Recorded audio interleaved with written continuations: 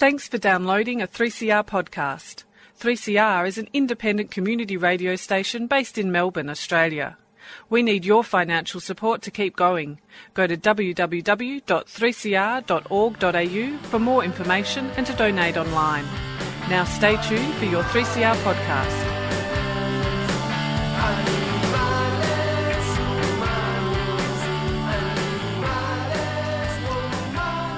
Freedom of Species brings animal advocacy to the airwaves. It's a radio program dedicated to raising awareness of issues concerning animals. This includes advocacy, activism, protection, conservation, and importantly, appreciation. The show is broadcast from the 3CR studios in Melbourne on 855 AM. Thanks to Sally for another great show of Out of the Pan. Make sure you check that out, 12 to 1 every Sunday. Lots of interesting discussions around issues around queer or rainbow issues and communities. So definitely have a listen to that. You can find it at 3CR.org.au. And I'll introduce our newest member of the Freedom of Species team. Welcome to the team, Madison. Thank you so much, Nick. I'm so excited to be here. And so Madison Griffiths is going to be a member of the team, so I look forward to having lots of new shows and ideas from Madison. And our guest today is Paul Mikhail Katapang Podolsky. Welcome to the show, Paul. Thanks for having me. And maybe for listeners who are unfamiliar with your work, could you talk a little bit about, I guess the article we'll be focusing on today and also, your area of work and that kind of thing? So, broadly, I'm interested in the way that language and concepts play a role in reinforcing social hierarchy or unjust social relations. So this applies to a number of different areas. So feminism, critical race theory, but also mostly the sort of work I've done in my past, which is in animal ethics. And so the article that I'm going to talk about today is on this topic. So it's on the way in which language is used to exploit our moral sensibilities and reinforce carnist ideology or the ideology of meat eating. Great. And maybe just a bit of background about yourself as well. So, I guess how you got involved in this issue, this idea of animal ethics and advocating for animals, and also how did that go from a general concern to a concern in your work, or were you already in that area and then that sort of was applied to animals? So I want to say I probably had a pretty typical experience, as most people, I guess, in the North Side have, where when they get into animal ethics or veganism, where you read something like Peter Singer's Animal Liberation in particular. But there's one sort of peculiarity about my story, which is my dad is a philosopher, and he was always on the hunt for philosophical discussion or argument. He wants to argue with you. And so I guess the topic one night was just animal ethics, and he convinced me that the eating of meat or the consumption of non-human animals in any variety is just morally impermissible, even though he doesn't endorse it himself. This is just something that he thought he should argue for. And so from there, he said, go read Peter Singer and see what you think. I read Peter Singer's Animal Liberation. I thought this is pretty cool. And then from there, it sort of prompts you to adopt a particular diet, and then it got me interested in the ways in which ideology reinforces itself. Yeah. Interesting.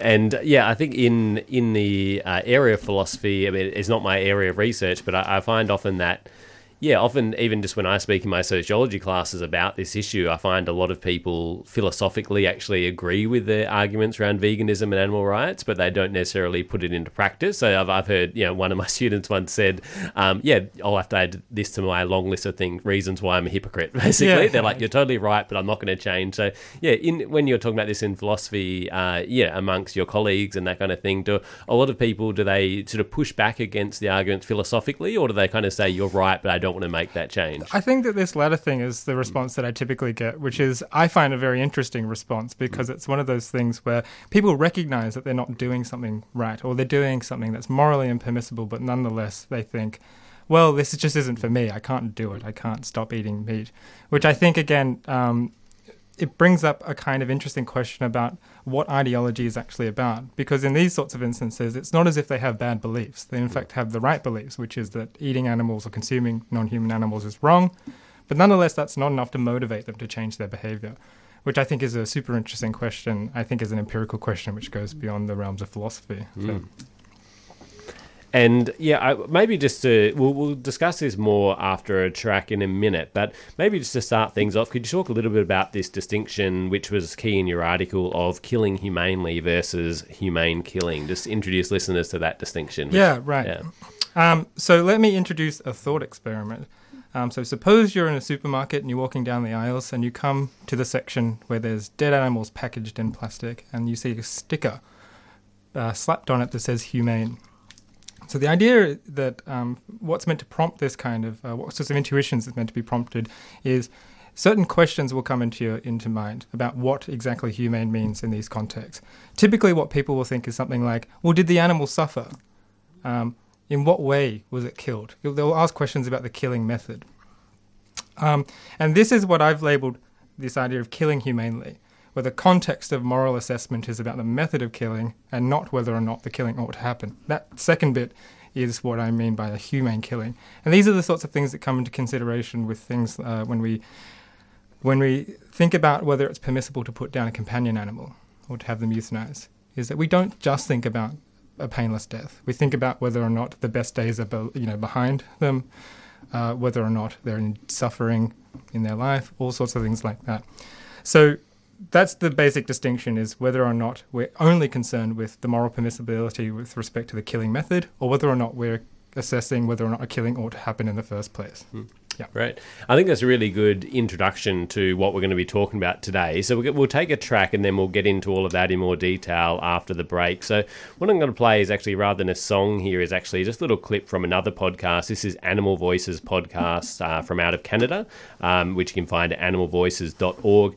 And this is Jonathan Balcombe. I don't know if either of you are familiar with Jonathan Balcombe, but he basically looks into animal behaviour, like the science of animal behaviour. And he wrote the book Pleasurable Kingdom, Animals and the Nature of Feeling Good. And it's all about the way in which animals, they don't just suffer, although suffering is important in terms of our ethics towards them, but also this idea that animals enjoy their lives, and that implications for which Paul touched on, that idea of, definitely their suffering is important, but also continuing to live and enjoying their lives is also important. So, yeah, we'll play just a little bit of this bit. This is Jonathan Balcombe. Animals, too, live in a pleasurable world. It's not all about pleasure, but pleasure is a very, very important part of their daily lives. It's a great point, and it's a point that you made in your previous book, and I think that you really hammered home with this one. Even when you talk about not so pleasurable experience, it's clear that the actual lives themselves, even when they're not pleasurable, are sort of inherently pleasurable, that the experience of life itself is pleasurable. Yeah, it's sort of a take-home message from that animals experience pleasure, is that life is worth living. There's this phrase we know, quality of life. Well, animals, meaning, of course, non-human animals, we're animals as well, but animals also have a quality of life. And the moral implications are really important from that, because if life's worth living, death is harmful. So theoretically, even a pristinely humane death that the victim never even knew what was coming, we regard that as still a terrible thing. It would be a terrible crime to murder someone in such a way.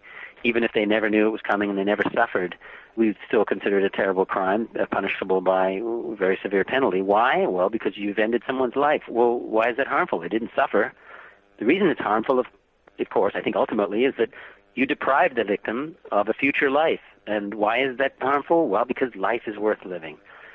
Life has pleasure, life has rewards, and even if it's a difficult life, everybody wants to live it. Everybody wants a chance to have a go at life. And look at how animals struggle to avoid death.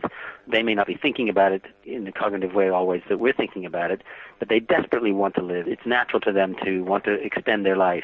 And I don't think it's beyond the pale to suggest that there is some recognition in many animals that they know why they want to live. They want to have another go at that fruit tomorrow, or they want to have another opportunity to forage in that pasture, or whatever they do. It's worth something to them, and they don't want to lose it.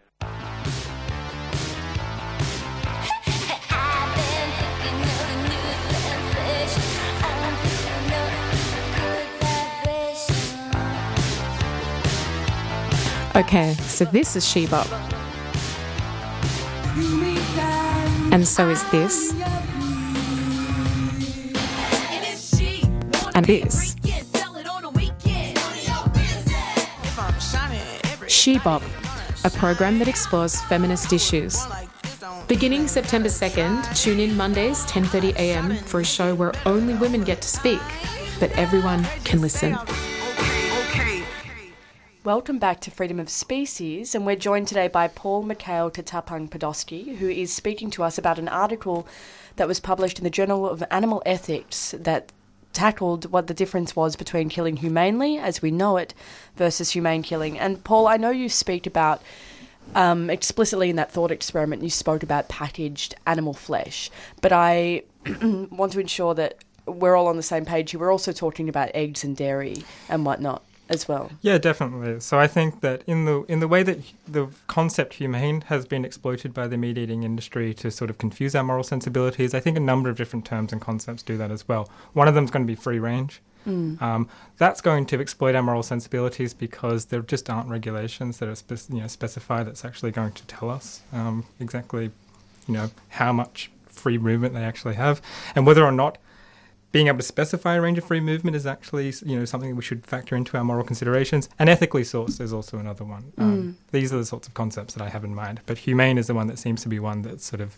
regularly deployed. Because humane assumes compassion and benevolence. Yes. And do you think that this is something, this captures the tension between vegetarianism and veganism? And it's actually something that I find quite a few vegan associates of mine or vegan friends of mine find particularly jarring about consumers of dairy and eggs, because it is that sort of falling within the parameters of still being able to consider yourself someone that supports humane processes, when you're arguing that that's not necessarily the case. I think for even concepts like benevolent and compassion are just ambiguous across multiple readings, where benevolence might be interpreted as not causing suffering to something. Right. Or benevolence can be ensuring that someone's life is worth living, or something like that. And so the issue is that because a lot of these concepts are just not precise, it means that they're up for interpretation by basically anyone in society to be able to exploit and use to exercise power over a marginalised group. In this case, animals, right? Or non-human animals.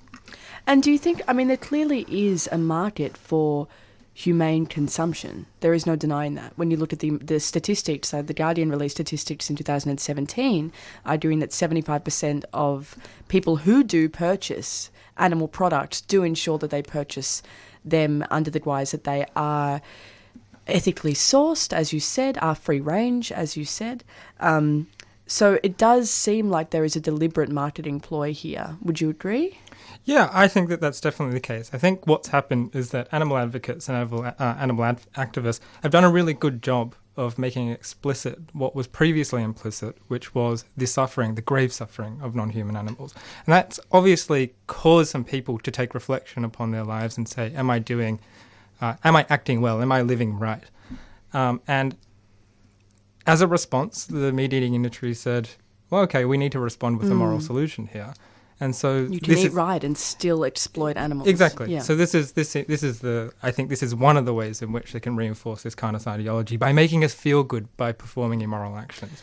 Absolutely, and I think there's also something else quite insidious that takes place, and I'm not sure if you agree with me on this one, but I'd like to hear your thoughts.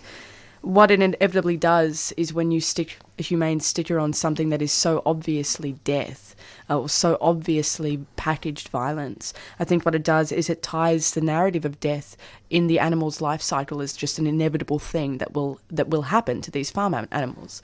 Would you agree that that's the case? Yes, I think that that's definitely the case. As I mentioned before, the context of our moral assessment when it comes to killing humanely is that it takes for granted that it is permissible to kill the animal in the first place in order for us to direct our attention to the method or the means by which the animal is killed. So it's definitely taken for granted that it's permissible to kill animals. And so that's just part of their life, is that's what they're used for. Now the question is, how should we do it? How should we kill them? How should we consume them? And one example from your article, which I found really interesting and I think really spells out these ideas in a really powerful way, was two examples of euthanizing companion animals. And I think one of them might be debated whether that term euthanasia would be appropriate. But yeah, two examples of killing animals, which I think highlight this distinction really well. Yeah. So in the first case, we can think of a sort of somewhat permissible case in which it's all right to euthanize a companion animal or a beloved family, a pet. And that's one in which the companion animal is in great suffering, that their best days are outnumbered by their bad days, that they're just not living a life worth living, something like that.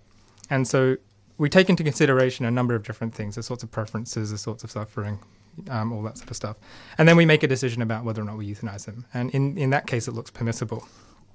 But in another case where we just say, well, look, we want to go on a holiday. Say a family wants to go on a holiday and they couldn't find anyone to look after their dog. And they say, well, look, we can't find anyone to look after this dog. We can't just leave it at home. So maybe we'll go and get it, put down just so we can go on this holiday.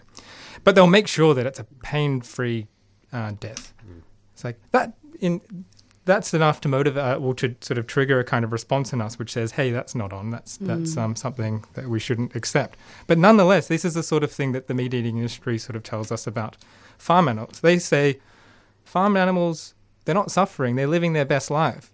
But then we should stop and say, well, if they're living their best life, then we shouldn't put them down, right? Mm-hmm. Because that's part of the problem. Yeah. Mm. Yeah, and I had a personal experience of that fairly recently with my dog Charlie, who was 16 years old and he had cancer, and it was such a hard mindset of kind of doing everything we could to keep him alive, and so much treatment and that kind of thing, and then it kind of reached a point where kind of the treatment wasn't working, the quality of life was deteriorating. They were kind of saying, well, you have to put him down, and that was again a really hard decision of changing your mindset. I think anyone you care about, because of that sort of quality of life, enjoying life, which was touched on in the clip earlier from Jonathan Balcombe, it's like anyone we care about, whether they're human or non-human, we want to extend their life as much as possible, again, except in the worst possible circumstances like that. So it was really difficult to change that mindset. But I also find it ridiculous that in these animal industries, they use that same argument. So as you say, kill healthy animals. It might be 1/10 of their lifespan, or some very short amount, and they're totally healthy animals. Like, they're totally different examples, and that's often the way they speak about that killing. Yeah. Definitely. And I think, as we all know, there's a great deal of pain that's actually involved in just keeping farmed animals housed, which is a kind of interesting thing to think about, because they're so worried about a pain-free death, but they're not worried about a pain-free life. So it's kind of interesting that that's another way in which they can sort of they can mask injustices like that, like living a pained life, but only focusing on a pain-free death seems to be something that's just like confusing our moral sensibilities as well. Yeah, it's interesting. It just further proves that the parameters within which we understand an animal's life and worth and then death is so constrained to the lens of consumption still. Like, it's so constrained to that lens or that understanding. And I find it even quite interesting if we, I think eggs are a complex discussion to have, but even the way like chickens are advertised, or the free-range eggs and chickens are advertised, and there's this almost caricature of the chicken running around the hills. So there clearly is something there in that, in terms of like wanting to ensure that there is a good life of some parameters. There is a good life happening. What do you think about that in terms of free-range eggs and the way they're advertised? The way that they're advertised? Yeah. Or what do I think about the consumption of free-range eggs? I mean, that's a whole episode, I think. So maybe perhaps the way that the chickens' lives are sold to consumers to essentially make them feel better. Yeah, I think that's just another example of this way of exploiting our moral sensibilities, where we want to feel good about what we do. No one sort of wants to take a step back and sort of accept that they're acting inappropriately or morally impermissibly and all sorts of things like that. So we have to find these ways to sort of ease our cognitive dissonance about ourselves in the positive sense. And a way in which we can do that is just by engaging in behaviour that gives off the appearance of being morally permissible or moral, without really questioning it to too much extent that we might uncover some facts about our morally impermissible actions.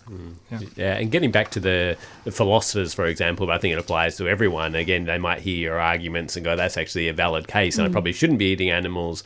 And so, again, they can make the switch to veganism, which, depending on your circumstance, can be easier or harder, depending on your access and all those kind of things. It's different for each individual, but either way, it's a bigger change than, say, switching to free range, where you can still use all the same recipes and not having to change your habits. I think a lot of it sort of comes back to that. Maybe they'll hear your arguments and go, well, maybe if I just buy free range, I might at least somewhat be addressing some of your concerns, I guess. Yeah, definitely. I think that's certainly the case. And yeah, you also touched on the meat-eating industry using moral language to trick the moral community. So could you talk a bit about this word humane, which I guess we often probably associate more with animal advocates or people who are concerned about animals, and industry actually using terms like humane. Right.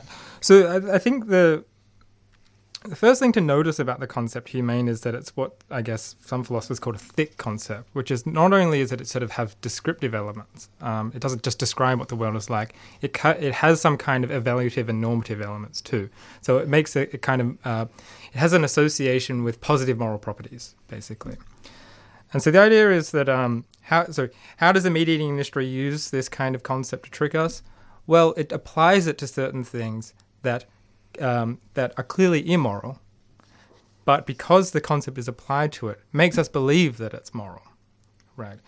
And so humane is one of them. So when they slap the stick of humane on a dead animal, it makes us think that it's morally permissible for me to eat this. This is fine, and this is because they're just directing our attention to the killing method while ignoring questions about the killing, whether or not the killing ought to happen. And so the idea is that when you use these thick moral concepts to things that are actually immoral or bad out there in the world, we can really be confused about whether or not we're acting good or bad. And that's sort of what I think the meat-eating industry does really well.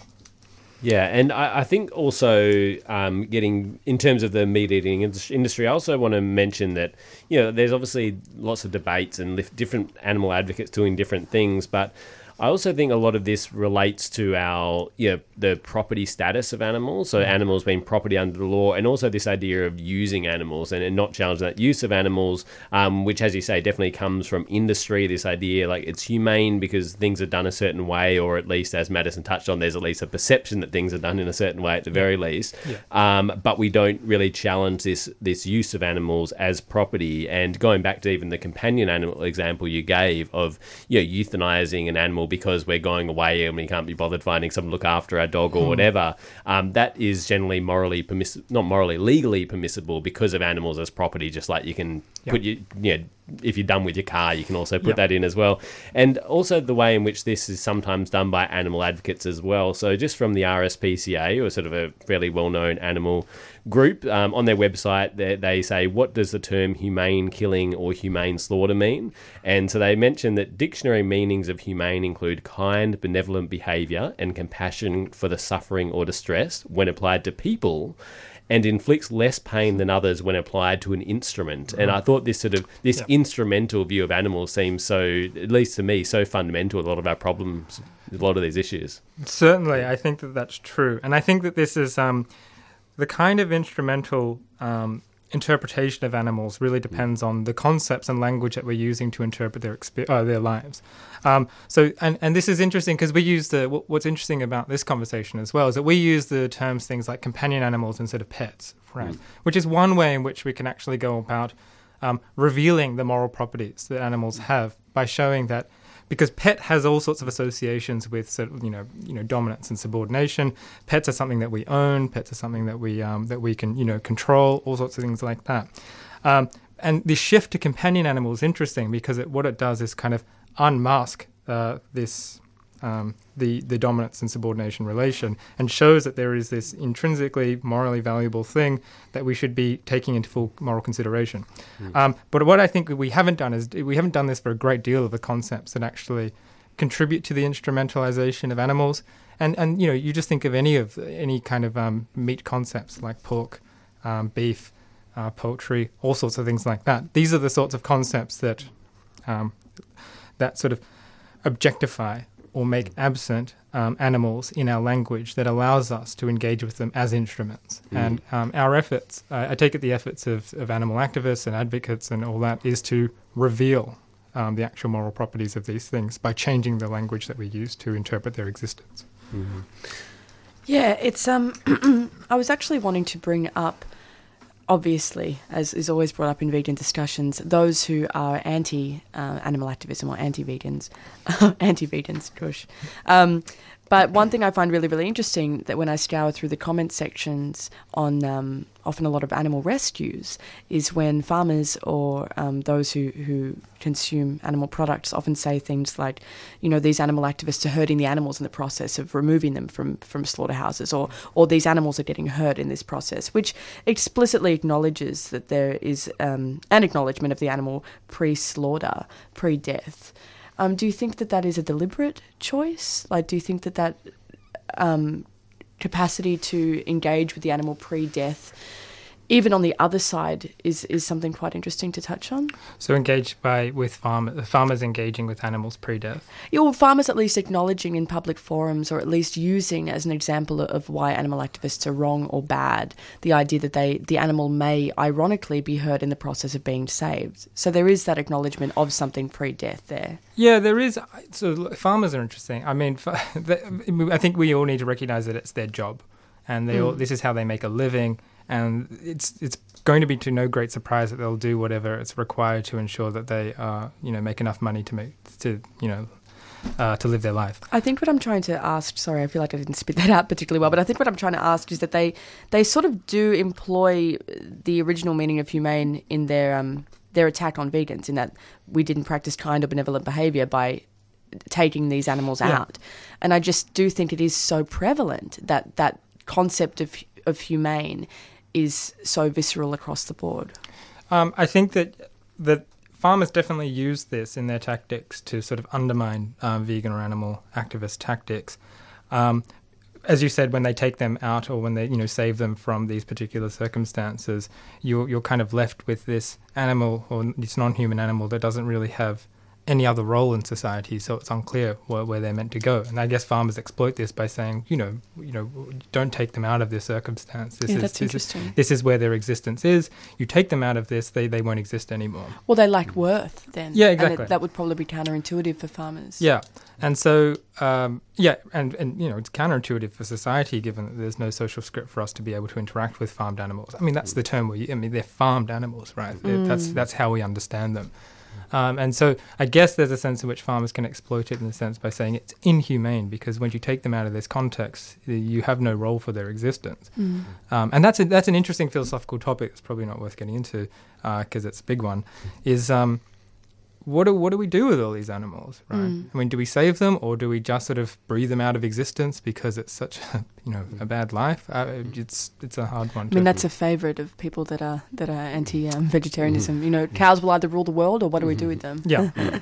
Yeah, and I think it is a big one, but I think I would personally just say let's stop breeding them for our use and take care of the ones who are here in some kind of sanctuary situation. Definitely. And then that would kind of take care of itself. But speaking of getting onto big issues, but you mentioned the farmers. I just thought of this recently. I don't know if either of you, and some listeners may or may not be aware, but the show Sean Michaelis Mad as Hell, it's on ABC. It's a comedy show, and they had a recent sketch where it was basically there'd been like what do you call it? Hitmen. I don't know if that's a sexist term. Maybe women can kill just about men, but contract killers. I don't know quite the term to take gender out. But basically, they'd been doing this, and my dad did, and that kind of thing. And they were like, "Oh, you're destroying the community, and we're sponsoring the local sport team and stuff like that." And like people might find a bit of an offensive comparison, but I kind of think a little bit the same in terms of the animal industries. It's like, I get no pleasure out of people losing their jobs, but at the same time, I guess to make the argument that there are jobs in it, therefore we can't even talk about the ethics of it, kind of to me says anything that makes money is beyond any ethical kind of discussions. And again, we could probably think of all kinds of things that do make money, therefore there's jobs in it, but we're still going to have a conversation about the ethics of it. And also I think this is a point I've made on the show before, but I'm not aware, so secretaries, for example, used to be a really common job, right? Lots of people did it. And then it basically gradually got phased out because of email and that kind of thing. Has become a mainly redundant job. Not too many people do it. And as far as I know, again, anyone can correct me if I'm wrong, but I'm not aware of any big sort of claim of we need to save these secretary jobs, even though they're no longer useful. And that was job dominated by women. Yeah. Whereas when it comes to animal agriculture, which is more male-dominated job, and also jobs in coal, that kind of thing, is a male-dominated job. It's like we have to retain these jobs despite the environmental impact, despite the ethics towards animals in that case as well. So, it's a big question, but go ahead. Yeah, no, I think that's a really interesting point. And what you just made me think of, Nick, was there is great irony in, the whole Money for Farmers campaign. And because the irony is it's not just protecting a life, it's protecting a life worth living for these farmers so that they are able to have a life that is comfortable. So it is an acknowledgement of, through human animals, an acknowledgement of the importance of someone's livelihood, not just being, not just making ends meet, essentially. And I think that that's completely forgotten about when it comes to the analysis of animals. So I think what we can learn from that is that this is ideological, right? The fact that we don't protect secretaries and we do protect, farmers, is that it's so meat eating is so ingrained in our culture, whatever that is, that we're not protecting farmers' jobs. We're protecting our self-identification as people who engage in particular kinds of behaviour, and that's what we're protecting. Really, that's to me is all ideological. Or essentially, we're protecting the gatekeepers of an ideology that we're not willing to let go of or graduate from. Yeah. And I thought I might actually bring in a news article here because it's quite relevant to what we've been discussing. So it's Victoria plans 900k campaign to counter animal activist message. This is from Chantel Francis in the Weekly Times from July 31, 2019. So just a little bit of the article. They mention a public campaign to stamp out untruthful and negative messages spread about the Victorian agricultural industry by animal activists will be funded by the state government. The state will spend $710,000 on the campaign and provide an additional $190,000 to the Victorian Farmers Federation to work with and support farmers affected by farm invasions. And this is Victorian Agriculture Minister Jacqueline Symes. The campaign will provide an opportunity to tell the story from farmers' perspective and really combat some of those messages, in my view, are not true and are casting a view of the whole industry of isolated incidents. I'm sure there's quite a lot we can say about that, but I would just say, first of all, that it kind of neglects the fact these industries spend so much on advertising already, and then they're being given money by the government when that could be spent towards healthcare or education or whatever else. There's so much. The bad apples argument is one that comes up a lot. But any reactions to that from either of you? My initial reaction is that it's really peculiar to see that, or to hear the suggestion that the sorts of claims are false, when they're not just claims, they're actually documented footage of farms that, of very sort of systematic behaviour in farm settings, where it's not as if it's just a bad egg beating an animal with a baseball bat. It's the whole, machines are just doing what it was designed to do. So it's a bit weird for me to hear that, these are all false. It's like, no, this is actually just the architecture of killing, right? That's just the fact. Yeah. And I think Dominion is sort of been a big discussion, and a lot of, I have not seen the whole thing, but I've seen parts of it. A lot of the focus, as you say, is just on the tools that are used in those industries, not when they're used incorrectly in inverted commas, but just the notion of these industries. And also Dominion have had a strong focus on practices that are legal and standard practice as well, rather than these isolated incidents as well. So So I think it will be interesting to see what they come up with, and if it's anything that's contrary to the footage of Dominion in particular, then again we know that this is just going to be ideology protecting itself. I wonder how far such a campaign will go, because I think that's sort of what we've been discussing today, was that these campaigns are already in place, essentially, by the use of these stickers, by the use of these words.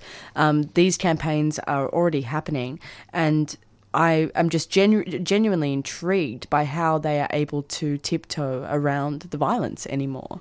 I find it really, really fascinating that this is even able to go ahead. I think that, you'll probably see a lot more use of moralised concepts to justify farming behaviours. And I think that that's probably what this, close to $1 million will be used doing. I think there's something quite sad and ironic. I mean, obviously the three of us do, but in that there is clearly a market for ethics. There is clearly a market for ethics, and that's something that we've all touched on. But how we protect the meat industry within those parameters is terrifying. Do you think so? Oh, certainly. Yeah, I think that's getting to the crux, I guess, of all of this is that given it's in virtue of there being a market for ethics that the parameters of protecting the meat-eating industry is the use of exploiting those ethical and moral sensibilities. I just don't think that the meat-eating industry would have survived if they didn't have a moral solution to our moral concerns. That's very true. And I wanted to hear your thoughts on something we've had a bit of an ongoing discussion on the show, and you touched on it a bit before, of this language of pets and companion animals, because we actually did a show with a sociologist, Zoe Sutton, who is kind of looking critically at our relationships with pets, and she actually purposely uses the term pets to indicate that they are property under the law, and even in the best kind of situation, their freedom is quite limited and that kind of thing. So she uses that word pet, and also Joan Denea, who writes a lot about language in animals, she says we should, when she's talking about animal advocates should replace meat with flesh and these kind of things, she said we should replace pet with pet, because pet is kind of inaccurate. Having said that, recently we had Melissa Lang on the show who was used that term companion animals and kind of was talking about trying to advocate for them and have them treated better. And I see both sides in that. I acknowledge my dogs are pets under the law, I guess, and in the sort of the situation they're in, but I do my best to try and treat them as companion animals within those constraints. So definitely thoughts on that languaging. I kind of see the benefit of using both terms to a degree. Yeah, it's characteristic of basically all debates in social philosophy at the moment, where it's we're a bit confused about whether or not we preserve objectifying language in order to pick out specific injustices. Because if we shift from that language, then we'll lose our ability to recognize it. But if we don't shift our language, then we reinforce these concepts that actually dictate and govern our behavior. So the reason why I think it's a good thing to shift from pets to companion animals is because when we do make that shift, companion animal is going to do the job of revealing intrinsic moral properties of non-human animals. That's actually going to play a role in interpreting or rendering intelligible our experience of this particular thing out there in the world. And in virtue of that, that's going to undergird new and better behavior in response to it. If we keep pet, the issue is that it might not do the job of interpreting the experience of non-human animals in a way that's going to change our behavior towards them. So language is really important this is my position. Language and concepts are really important because they dictate the nature of our social lives. And if we're not changing them, and if we're not doing sort of a job of sort of making them evolve under moral constraints, then we just won't get to these higher order kind of changes like in law. It won't happen, because there'll be no reason to change the law if we're treating them as instruments, because that's how we're interpreting them.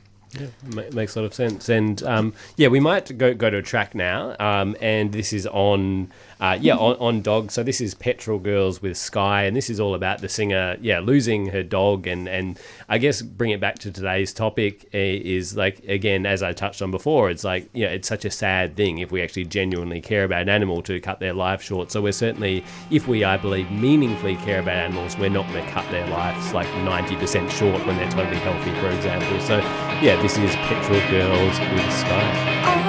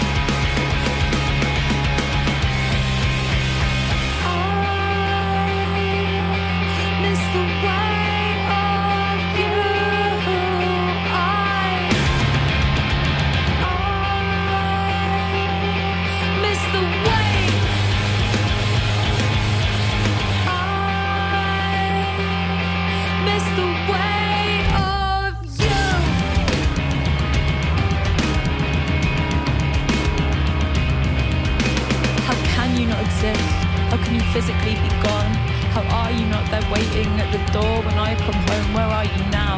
I smelt you in a dream. You were with me, you were real, but ever since my mind could only build a puppet. You without your indignant spirit, your earnest eyes, expressive ears, your noble parading tail. And there are times that I can see you racing through the fields, you tearing across beaches, you charging through the hills. But I wish that I could hold you, wish I could pull you close, press my nose into the soft fur just behind your ears, or rub it on your greying old muzzle. You were there for half my life, the only half that I remember. My fingers left your coarse fur as you exhaled forever. I miss the way, I miss the way of you, I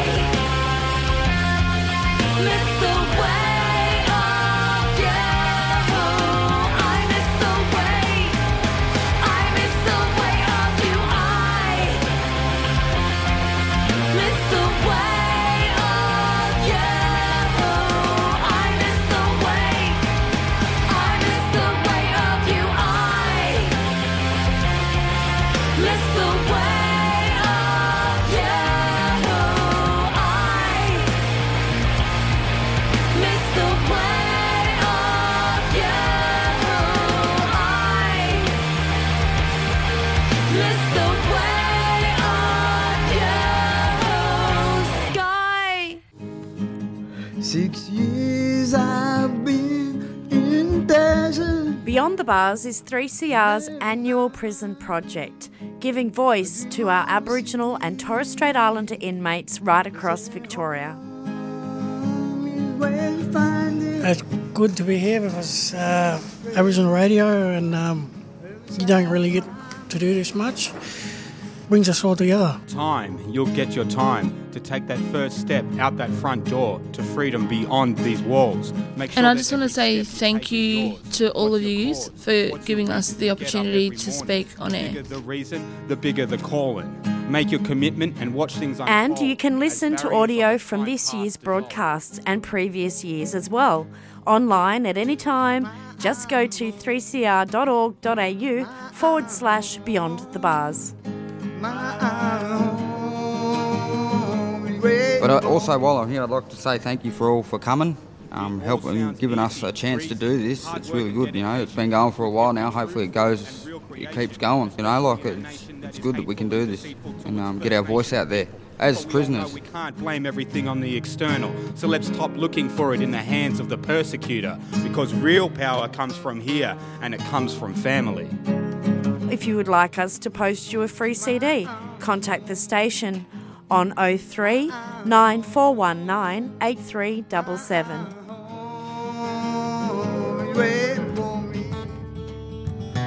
This is David Rovics, and you are tuned to 3CR 8:55 AM, Melbourne, Australia. Step 3 is finding there's a tactic when everyone believes it could be true. That if all the people work collectively, there just might be something we can do, and everything can change. Welcome back to Freedom of Species on 3CR in Melbourne at 8:55 AM or 8:55 AM radio.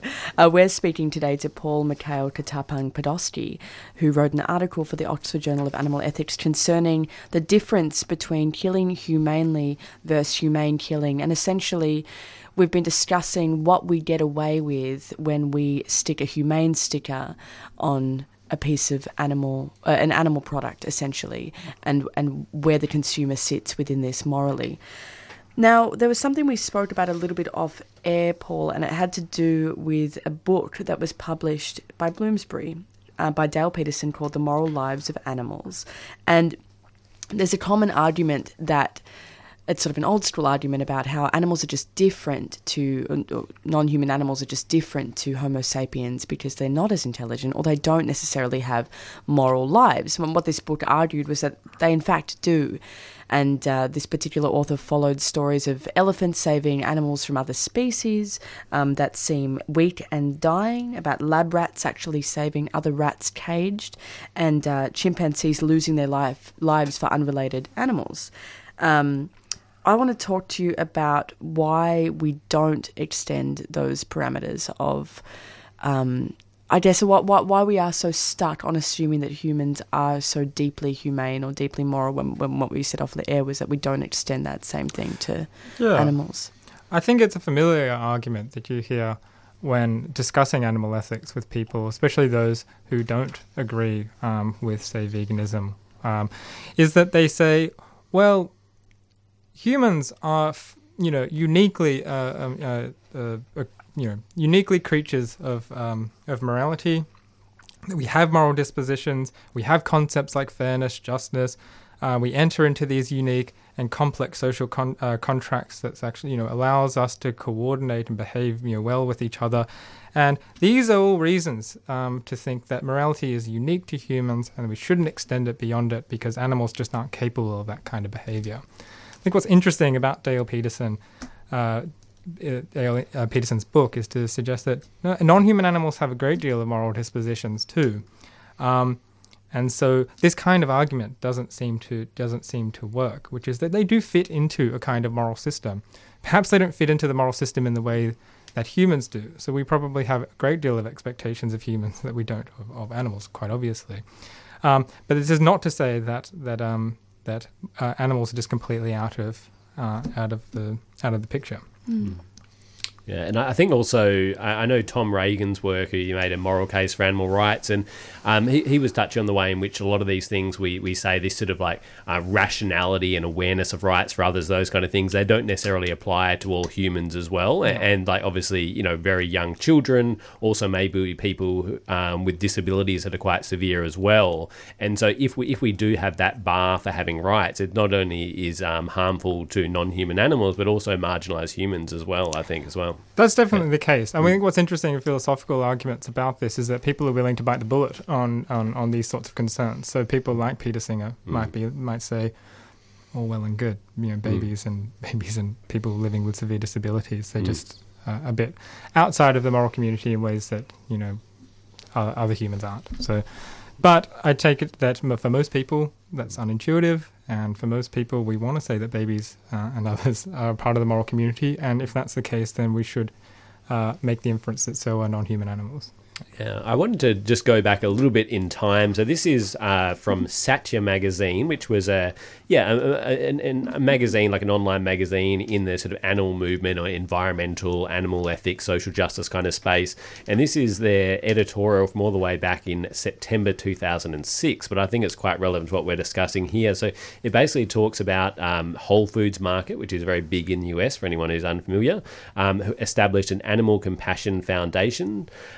And basically this was praised by many different animal advocates. So they had a letter dated January 24th, 2005 from Peter Singer, as well as 17 different animal rights and animal protection and vegan advocacy groups who expressed their appreciation and support for the pioneering initiative being taken by Whole Foods Market in setting farm animal compassion standards.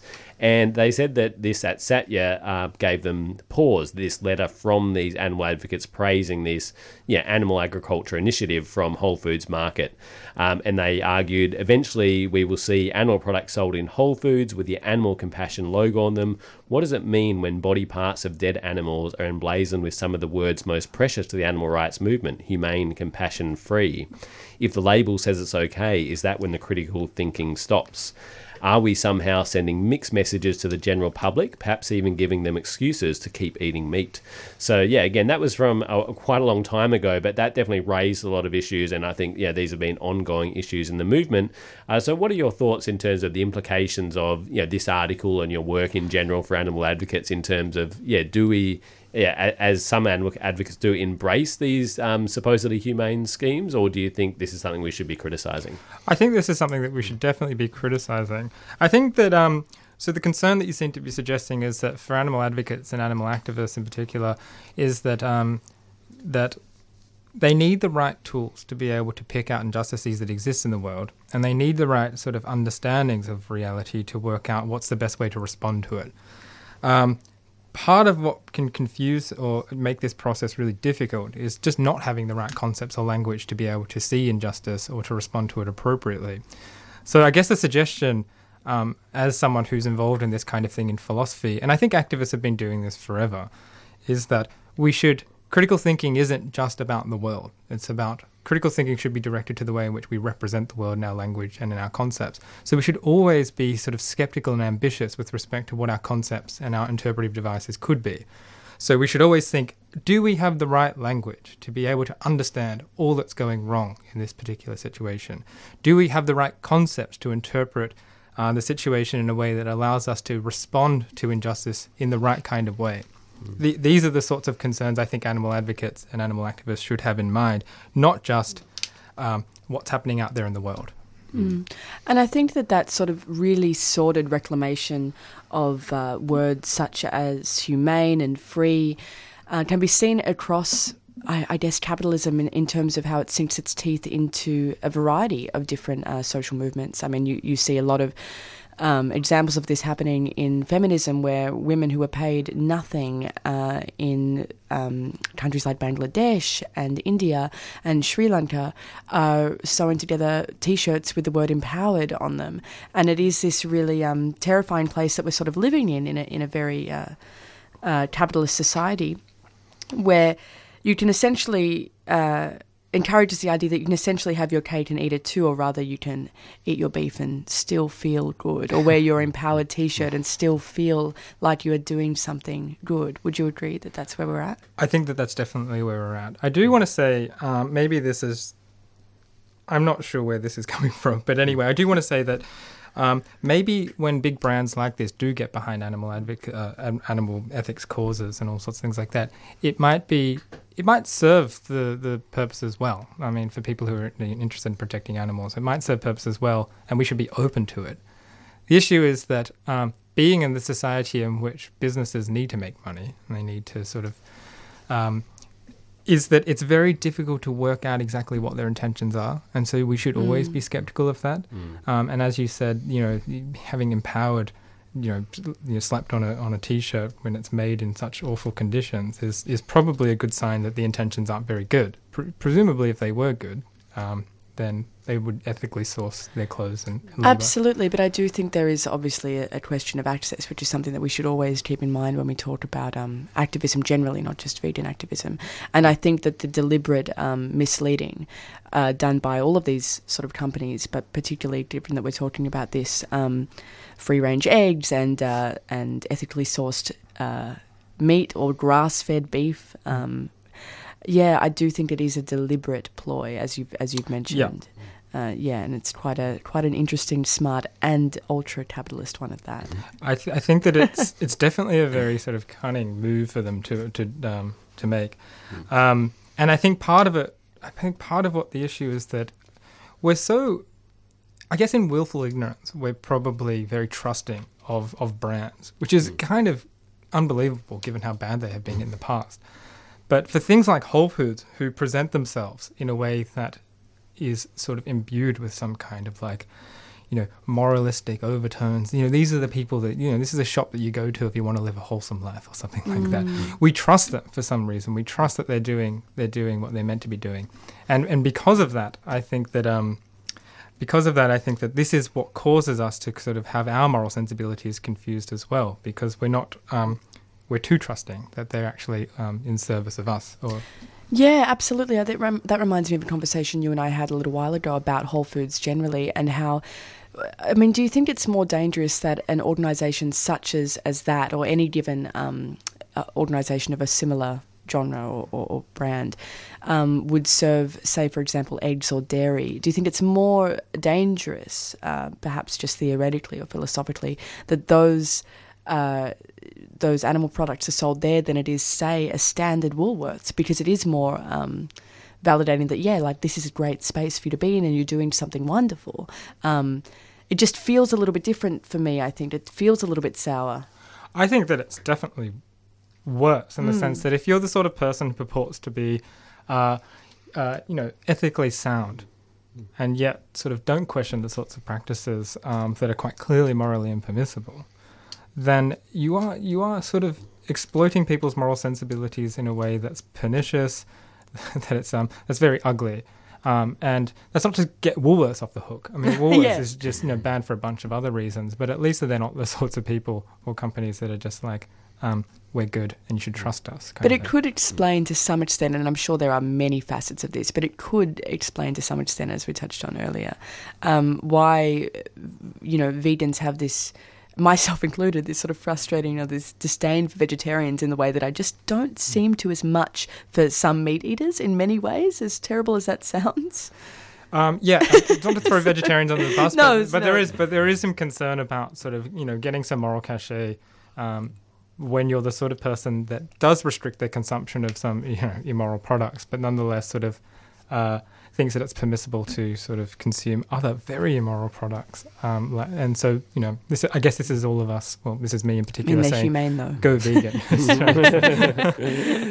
And I did want to say as well, like in that, that sort of discussions going on back, over a decade ago, there was a lot of backlash against that. And I think as a movement, we have, not to say we've completely moved on from that, but there has been a lot of backlash. And I think even the bigger organisations who did embrace that have increasingly, like even groups like Animals Australia were much more promoting free-range products in the past. I know probably sometime around that time I was handing out postcards encouraging people to eat free-range meat back in the day. Right. I don't see Animals Australia doing those kind of campaigns now. So I think there has been a backlash. I think that's a very positive development. And going back to your article, we mentioned this idea of humane killing is a distraction from our ethics about why are we killing these animals in the first place. And I think these corporations and these companies are going to do this distraction. I think as animal advocates, we probably shouldn't join in with that distraction. They're going to do it anyway. But when animal advocates join in, it becomes more powerful.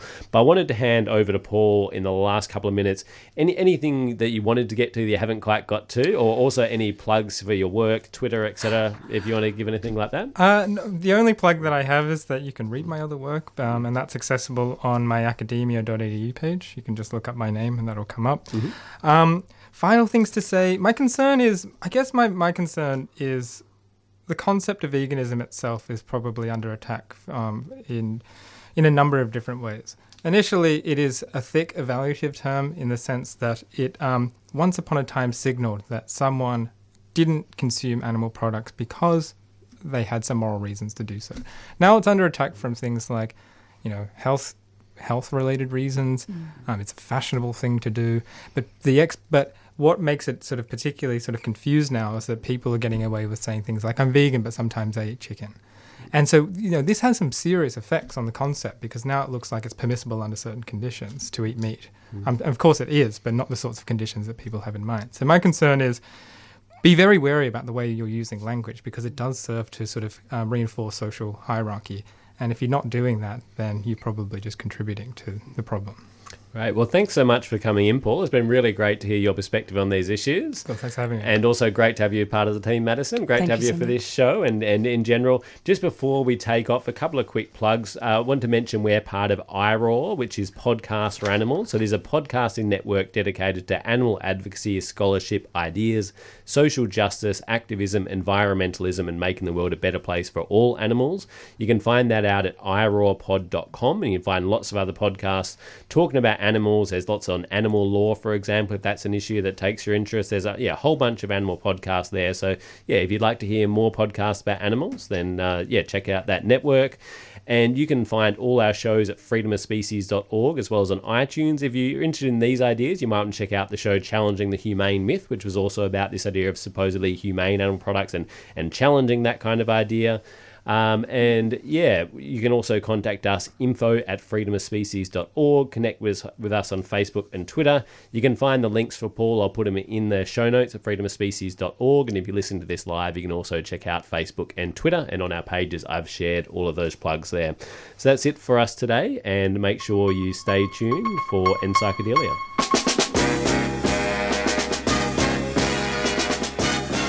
Listening to a 3CR podcast produced in the studios of independent community radio station 3CR in Melbourne, Australia. For more information, go to allthews.3cr.org.au.